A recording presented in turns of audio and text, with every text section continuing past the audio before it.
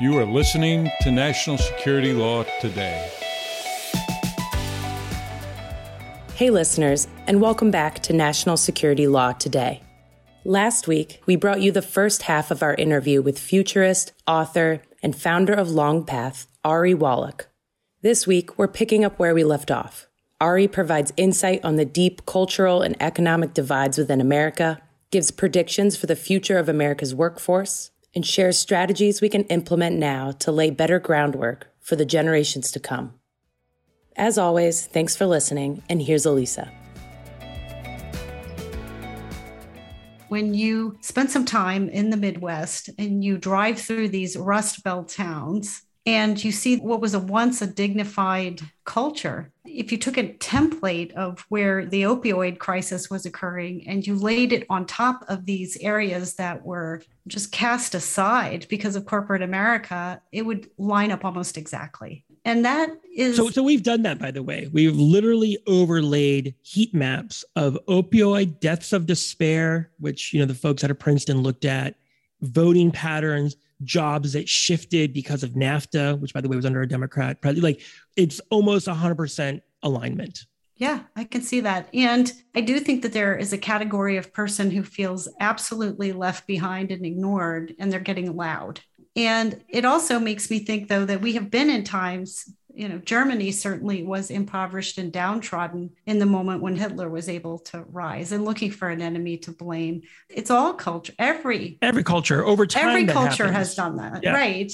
The other thing that I think has distinguished the United States is we've never really been a meaningful sectarian society. We've had, as I said, some sort of commonality. We certainly identified as Americans for the most part, even African-American people who were severely discriminated against, even Jewish people who experienced widespread anti-Semitism, largely still identified as Americans. And we had this.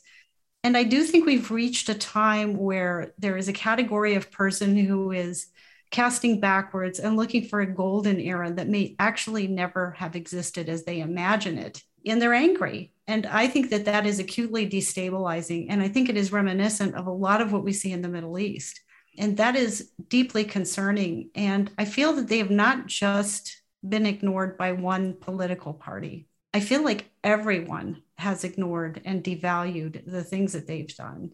And you're right. I think if anybody had thought forward on what the consequences of that might be, you could create a very angry, radicalized class of people through that sort of national political neglect.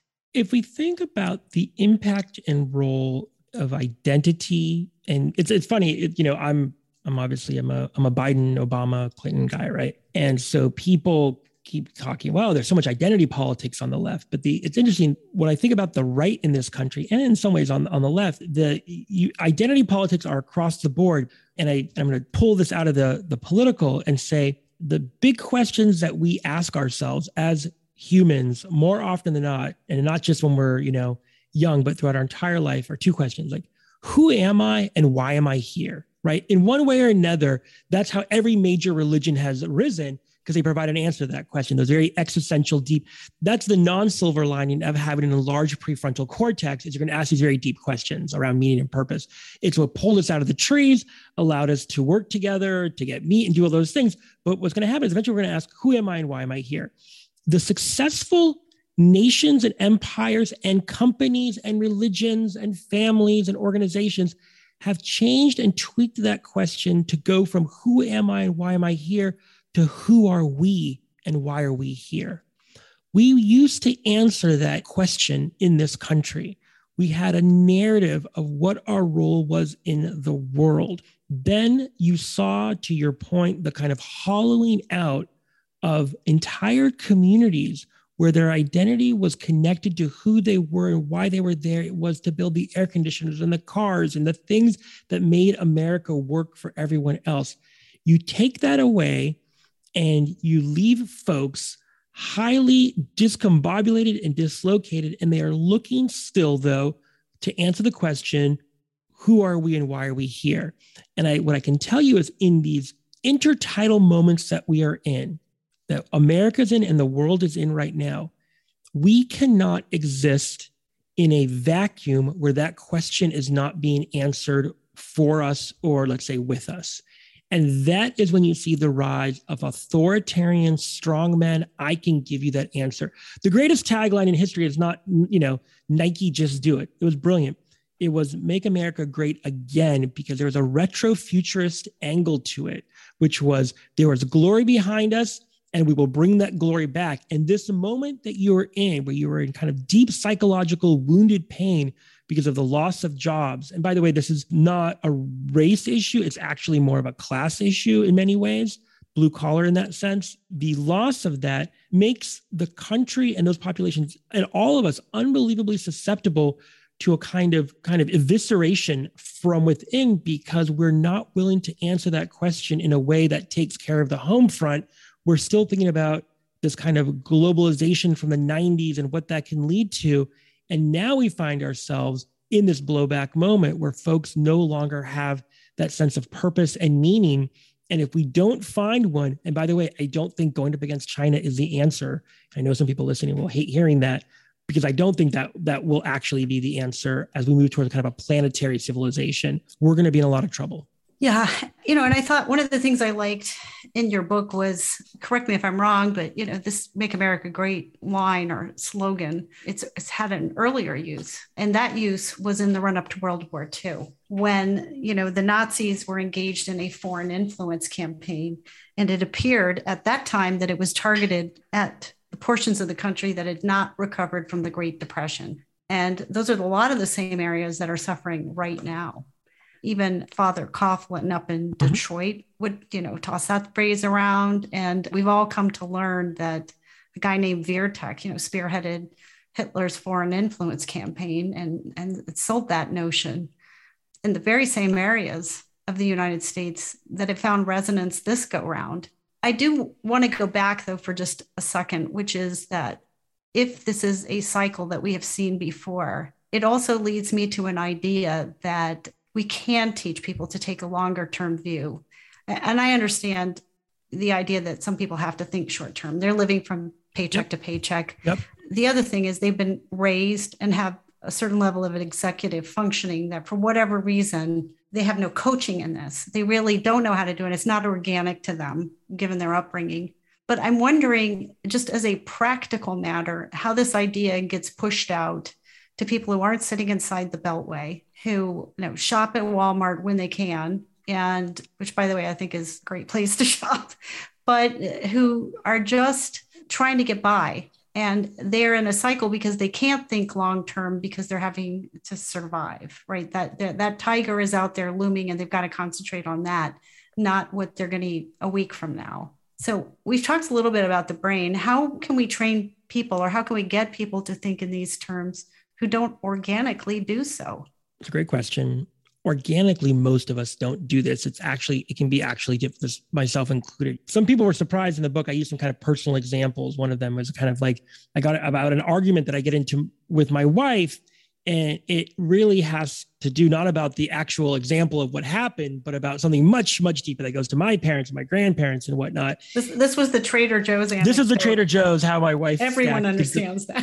And I get more comments about that section of the book than almost anything else. And there's a couple of practical things. I use some examples in the book, and I'm going to start with those that are kind of simple to grasp, and then I'll get more theoretical in a certain sense. So it might sound out there, but all the stuff that's in the book and that we do is all kind of research back with the folks on our advisory board from Stanford, Northeastern, all these great places that are doing amazing research in this work. And what we found is two things block people from thinking about the long-term, more than two things. So there's systemic things like quarterly earnings and 2-year budgetary cycles and whatnot. So we've talked about that.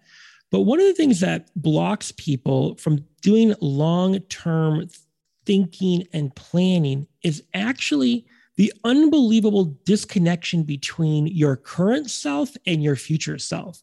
So Hal Hirschfeld at UCLA did these experiments where he put people into an fMRI machine where you can actually see the basically oxygen flow, so you know what parts of the brain are being activated. And he asked them to think about themselves right now, and then to think about a famous person. And then he asked them to think about themselves 10 years from now. And the part of their brain that lit up for the famous person was the same part that lit up for them thinking about themselves. That's how disconnected they were to themselves 10 years from now. And so what he did was pull them out of the machine, and he has two groups, one, the control group, the other group, he had them look at a photo of themselves aged 10 years, one, and two, just write a letter to their future self that would be sent to them, a year from now. And this is all based on kind of neuroplasticity, that we don't just stop learning when we hit 18, thank God, but that we keep learning. The brain, the things that fire together, wire together. And what he found were the folks that did these very small things, just looking at a photo of themselves age or writing a letter to their future themselves or thinking about it in that way, when giving these kind of very academic studies where how much money do they want to put away in a savings account, like it was off the charts, right? They put more money away. They wanted to lose more. They lost more weight. They ate better because they were better connected to their future self. Then the question becomes, how do we do that at scale? So one, my first thing is write a book about this and get out there and talk to folks like you about it. But then two is thinking about our future self literally in the moment between, and this is the brain side of it, between something between an action and a reaction, there's like literally a quarter second sometimes or 1 second.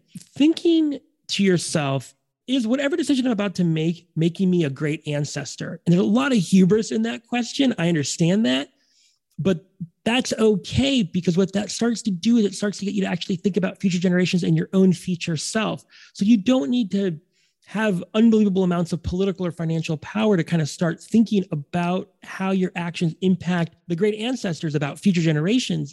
But I'll give you a look behind the curtain. It's also about yourself. It's also about how you're taking care of yourself and making decisions that aren't highly reactive. And so the fact of the matter is, just being aware of short-termism is in and of itself 80% of the battle, is recognizing that it's this unnamed, Carolyn Dweck, who does the growth mindset, she did this amazing, so we all know the growth mindset if we have kids or we've done any corporate organizational offsite. The growth mindset is that we keep growing, especially if we add this one term to the end of a thing. So instead of saying, I'm not a good dancer, you add the word yet to it. So I'm not a good dancer yet, right?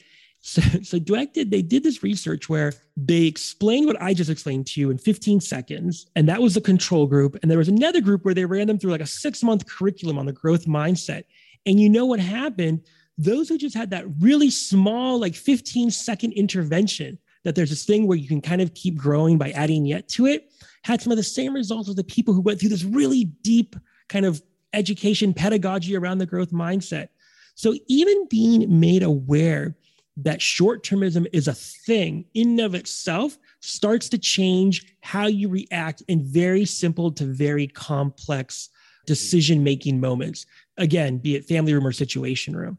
And so for the folks who, and look, by the way, I come from a place of privilege to even have this conversation and to think and say that. And for people who are working and who are barely making it by on $1 a day, they are going to be living very much in a short-termism stance. It's incumbent upon us who are not in that situation to make decisions so there are fewer and fewer people who are in that situation in the first place. And to kind of take it back up to this, right, keep going to national security. If you want to have true national security and you want to think about America, September 19th, 3022, 1,000 years from now, right? I think it'll be a Wednesday, right? If you really want to take that really long-term view, because we're a very young country, but 1,000 years that's like nothing. It's a blink of an eye, especially among other kind of civilizations on the planet. Then one of the kind of key things that we have to be going for is to ensure that the folks that we're talking about who are really kind of living in the moment by moment, that their numbers drop precipitously. Why? It's the moral thing to do, one. But two, from a national security perspective, the fewer people there are, and hopefully we can even bring that down to zero at some point, the least likely we are to have the inequality in the power dynamics that lead to us having to have a security stance in the first place. So it's on our own. Look, what you want to be doing from a national security perspective is doing everything you can to put yourself out of business, right? That's what you want to do. All your decisions should be getting you to a point where the apparatus that we have, be it General Dynamics or Boeing, Lockheed, all these companies that I've spoken with no longer have to exist, or they exist doing something outside of kind of kinetics, because we've gotten to a point where those tensions are not there in the way that they have been in the past. That does sound a bit utopian. And That's why I gave you 1,000 years. I'm going 1,000 years. That's fine. But I want to come back for just a second to United States right now. We have seen setbacks, but I mentioned this last week when I was talking to one of my colleagues on the committee that, Tocqueville has observed, and I can't remember exactly what he said, but I think it was something along the lines of the greatness of America lies not in being more enlightened than other nations, but rather in her ability to repair her faults. When I look at us, I think I see a country probably more resilient than almost any other in the world to begin with, by its nature and by the diversity of its population and our sort of spirit of inventiveness. But I also wonder when I look out at the world, if there is any culture or any country, a nation that has taken the long path as a part of its own culture and views. Have you seen that? Yes. And I'll give you a couple of examples. One of the first ones, and again, none of these examples are ever perfect, to be clear, is I look at South Africa after, quote unquote, after apartheid and the Truth and Reconciliation Commissions and the ability to find a mechanism to have very kind of public conversations about what happened, how they got to this point, and where they want to go as a country, and have it in a very serious, again, I'm not saying it was perfect, far from it, and they are not totally there yet, but it was both the Truth and Reconciliation Commissions that they had, as well as, little less known, they did a bunch of scenario planning, actually, and about what the futures of South Africa could be, and each one was named after a bird. And one of them, the one that kind of gripped the imagination of the country, was the flamingo scenario, which is, if you've ever seen a flamingo take flight, it kind of starts off running awkwardly. It looks like it's very clumsy. It looks like it's going to kind of fall on its face, but eventually it takes flight and it's very graceful and beautiful, right? And so that's one example of kind of thinking and taking kind of long-term thinking and planning seriously that includes the past. The other one, this may be surprising, is Germany, right? They put into their curriculum a very straightforward way of talking about World War II and the Holocaust. And importantly, they left the camp, whereas many countries would have torn the camps down, they left them up and they're saying, we're going to take our school kids there. We're going to have conversations about this. We are going, when you walk around Berlin, I did a few years ago, there are plaques up and say, this used to be a Jewish home. This is where the rabbi lived. It could be a store now, but they acknowledge that and they put the memorial to the Holocaust right in the middle of Berlin. So they're saying this is what it's going to be. And then a third example, and there's many, I'll take one example from this country because there's so many from this country, is Japan. One of the things that they do that is fascinating is they have these things called tsunami stones. When a tsunami happens, obviously the water comes into these towns and villages on the water and rises to a very high level. And that level could be 30, 40 feet from sea level, right? And what they do is they'll put stones there from these massive tsunamis that happened hundreds of years ago. And they'll basically say, do not build below this line. This can happen. The water can go this high. And it's a reminder of that when you think things are calm and you think they're kind of in a certain steady state, that things can actually dramatically change very quickly. And a reminder to what I said earlier about this kind of end of history illusion and fallacy for ourselves, that it's not always going to be kind of smooth sailing, if you will. So those are kind of three examples of nations who have kind of looked at this in a very kind of serious way about kind of how do they move forward and learn from their mistakes. It's interesting because one of the things that has been discussed, for example, was reparations for slavery. Yep. In the United States.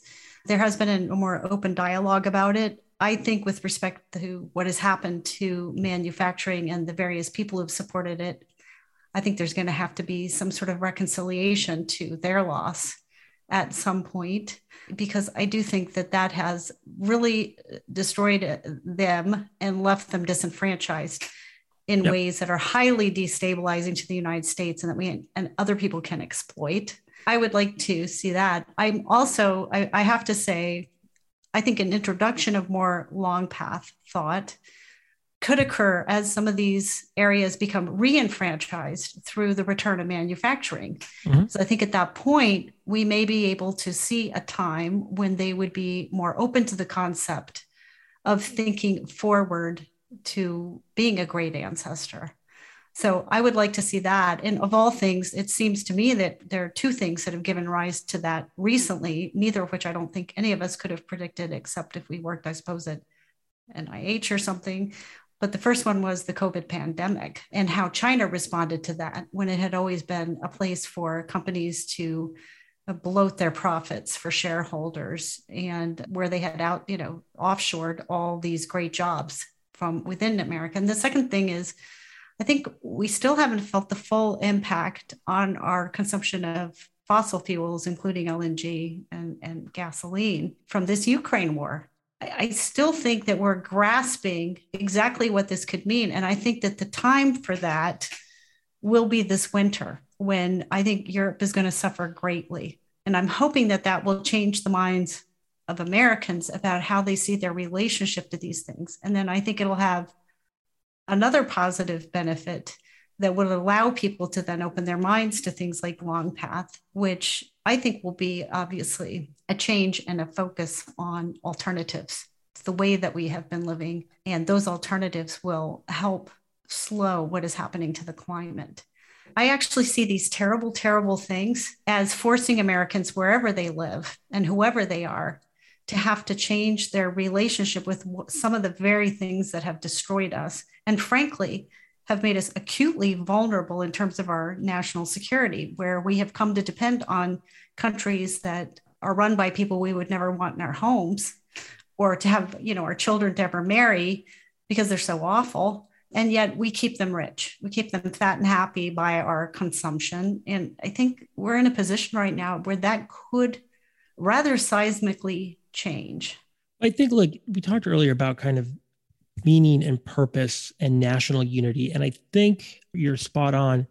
What I'd like to foresee, what I'm kind of hoping to make happen in the work that I do around Long Path and other ways, is obviously I talk about, this unity purpose through becoming a great ancestor. That's one level. But at a more kind of banal economic market driven, I think the transition from an extractive fossil fuel based economy, which is kind of runs our entire economy, towards a clean, regenerative economy, not just sustainable, but regenerative, where what we're doing is literally actually helping the earth heal, is also helping individuals heal and find meaning and purpose. So what does that mean? That sounds great in theory. What regenerative economics looks like in terms of manufacturing in the Midwest is that folks are now able to make machinery and appliances and the kind of the heavy things that we need, not just code, because we always want to just teach these people how to code, but actual things that we need that are helping restore the environment, restore real jobs, restore communities, and make them more strong and more vital. And I'm not saying let's return to the 1950s, where it's just, it's what I'm saying is we can rethink economics and how we work as a country and a planet. I never use utopia. It's what we call protopian, which is, and I made it sound utopian earlier, but it's really protopian, which is a better tomorrow than today, right? So better tomorrow than today, economics that are regenerative, so that people see themselves as part of what I call kind of the great transition from, and this is, what got you here won't get you there. So look, by the way, fossil fuels, great. It gave me, the ability to be able to call my daughter on the phone because there's plastics in my phone. I get that. But as we start to move into a stance where we're no longer thinking about just the year 2022, but 3022, 4022, we recognize that those things that got us here, that lifted hundreds of millions, if not billions, out of poverty and got us to a point where, I can get a cut on my forehead like I got the other day, and I can put something on there and I don't die of an infection. Like, these are all great things, but now we're going to have to move into what Buckminster Fuller called a different stance, from thinking of ourselves as passengers on Spaceship Earth to thinking of ourselves as crew on Spaceship Earth. And what that means is literally rethinking how people are going to work and find purpose and meaning in their own individual lives and in their communities in a kind of way that allows us to avoid 1984, avoid Brave New World, and move into something that we haven't yet actually seen written yet, but we know that we all want. That is a beautiful idea of the future. And I would like for us to go in that direction. And I think because we're social creatures and because we so depend on one another more than we care to admit, I think the possibility of approaching the planet where we live with that view of stewardship is a possibility. I also think it can give a lot of relevance to people who have come to feel of themselves as irrelevant. One of the things that I think is going to be interesting to see is as all of this manufacturing returns, we are seeing exactly what you described. We're seeing a commitment from the major automobile companies to stop the manufacture of combustion engines and go to the use of renewable batteries. I will tell you, it must be pretty popular because I know I recently ordered one of these cars and the wait list was 10 months. Yep. But this is extremely encouraging. I would like to see this. As soon as we think about this, though, I think it's also important that we see past what this next iteration of our sort of relevance is going to look like. And I do imagine that there's going to be a time when there is almost no manufacturing of any kind. And what we do in terms of interacting with each other and how we survive and exist on this planet is going to take a form that we can't possibly imagine while we sit here. And whatever that is, I hope that it's one in which we can find values and unity, and that we have respect for people who struggle and try to bring them up as best we all can.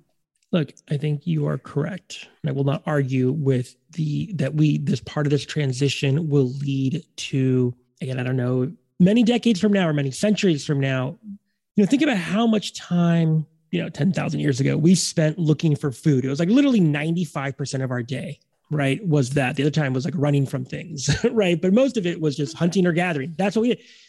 If we could go back and say, oh, by the way, you spent half your day chasing the herd. Now you're going to get into this thing and go to the market and it's going to get this shrink wrap piece of steak. It would be magic. They would laugh you out of the Serengeti. We will have something similar folks will look back on. And so the question is, as we navigate this moment, what are we doing to ensure those folks can at least kind of look back on us and say, thanking us for what we did, that we are kind of great ancestors. But to your point is recognizing that this transition is ongoing, but we have to have a conversation, and we're having it right now on this podcast, but a larger conversation, I don't know where it's going to come from. I'm trying to push it in my own way of, and this is the last part of the book, is telos, ultimate aim and goal. What is it that we want to get to, right? Because we talked about kind of meaning and purpose in manufacturing jobs. That's a 20, 30, maybe 40-year thing.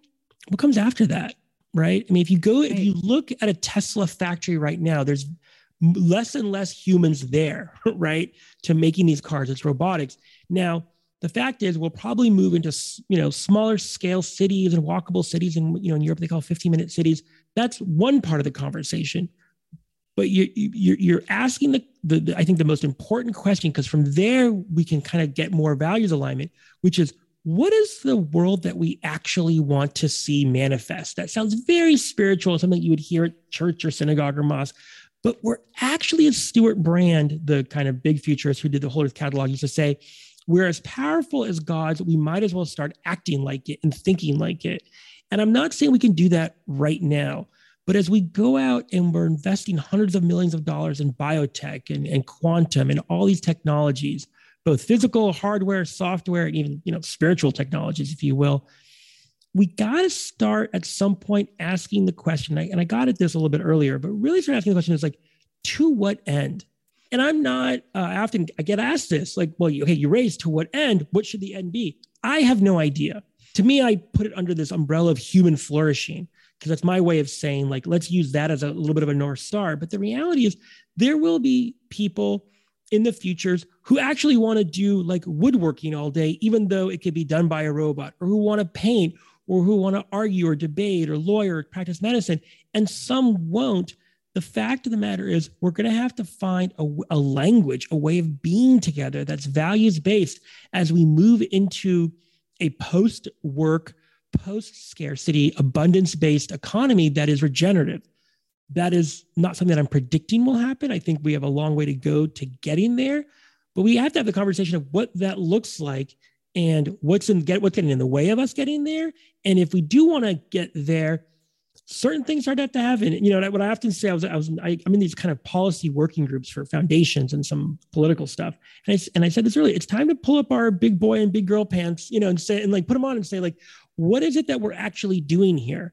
And that we want to do, as opposed to being unbelievably short-term and reactive. And did you read the newspaper? Did you see what happened on social media? Did you see that tweet? If we do that, I don't know if we really make it in any really great way, shape, or form over the next several decades, because that may be a termination point for our species if they just can't lift their head out of their screen and just react to every tweet. But if we can actually take a bigger picture point of view and actually start having those conversations as a country or as a planet, then something very interesting starts to happen. One possibility here is that Gen Z gets sick of it and they decide to abandon it in droves.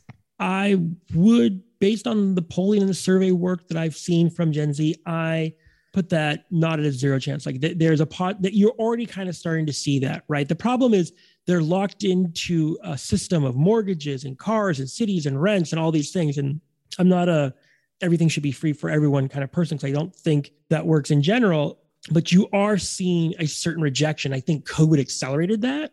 People are like, wait a second, why am I going in 60 hours a week, but my boss is barely ever coming in? He or she is like vacation doing, I'm like, it's not making sense anymore. And on top of that, to an earlier point, look what all of this is doing to the planet. And there's an awareness of that in a way that goes beyond the way I was raised in the 90s around kind of Greenpeace and sustainability, but something much, much bigger.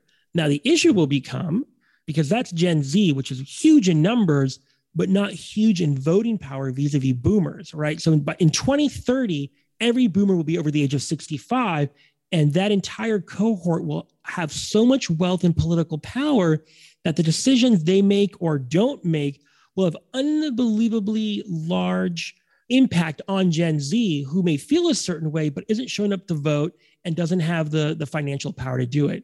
This calls something in from my bio that we didn't mention, because it's not necessarily connected to the book. In 2008, then Senator Obama was kind of getting obliterated in Florida with a lot of kind of like anti-Muslim rhetoric and all this terrible stuff.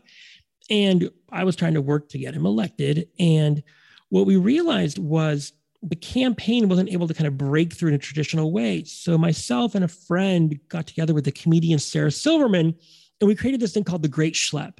And so Sarah Silverman, the comedian, did this 3-minute video that was telling young Jews to go to Florida to talk to their grandparents, to kind of vote for Senator, why Obama was good for the Jews and good for the planet and good for the country. One of the big takeaways from that, and you see that a little bit in Long Path, in this idea of kind of transgenerational empathy and connection, especially in this country, do not have intergenerational conversations the way we used to. And so it's going to be incumbent upon Gen Z, if they want to see a certain direction for the country and the world happen, that yes, you can protest, you can vote and do certain things, but it's going to be incumbent upon them to start having conversations with their grandparents and with their elders, and not just lambasting them saying, how could you have done this to us? But having a two-way conversation about what does it mean to have a legacy? What does it mean to have heirlooms that aren't just furniture and jewelry, but values and ways of being? So what gives me hope is we're starting to see those kind of conversations happening, but we're going to have to see those happen in accelerated format, given just, to be very mundane, like electoral map politics over the next, 2 to 3 cycles. These are brilliant thoughts. I would like to see a greater interaction anyway between Gen Z and these boomers, because I think it's good for everyone to have those conversations, even away from Long Path. I also think that, when we look at persons susceptible to influence on social media, the older they are and the more rural, the more likely they are to believe absolute nonsense. And I think an interaction with younger people is a helpful thing that can right that to a degree or help moderate it. So these are great thoughts. They were so great. My dog agreed, as you could just hear. I mean, I like transgenerational agreement. I like interspecies agreement. I'm open to all levels of accolades here. We'll agree for treats. Yes. Yeah. Well, yes. It's. This conversation I could have forever. And you can't stop with this book. It's been very important to me. And I want everybody to understand this is like not a new agey guru substitution for religion. This is something else entirely. I've never read anything quite like it. And it's not long is the other thing. You get these amazing thoughts out in what is really a pretty compact package delivery. It's a compact package and it's well written. It's entertaining. I just think it's acutely important. And I sincerely hope that as we go forward, we see how people think about implementing this really big vision of how we should all be thinking and behaving into the way we conduct ourselves as Americans and the way in which we think of ourselves in our relationship to the climate and to other countries.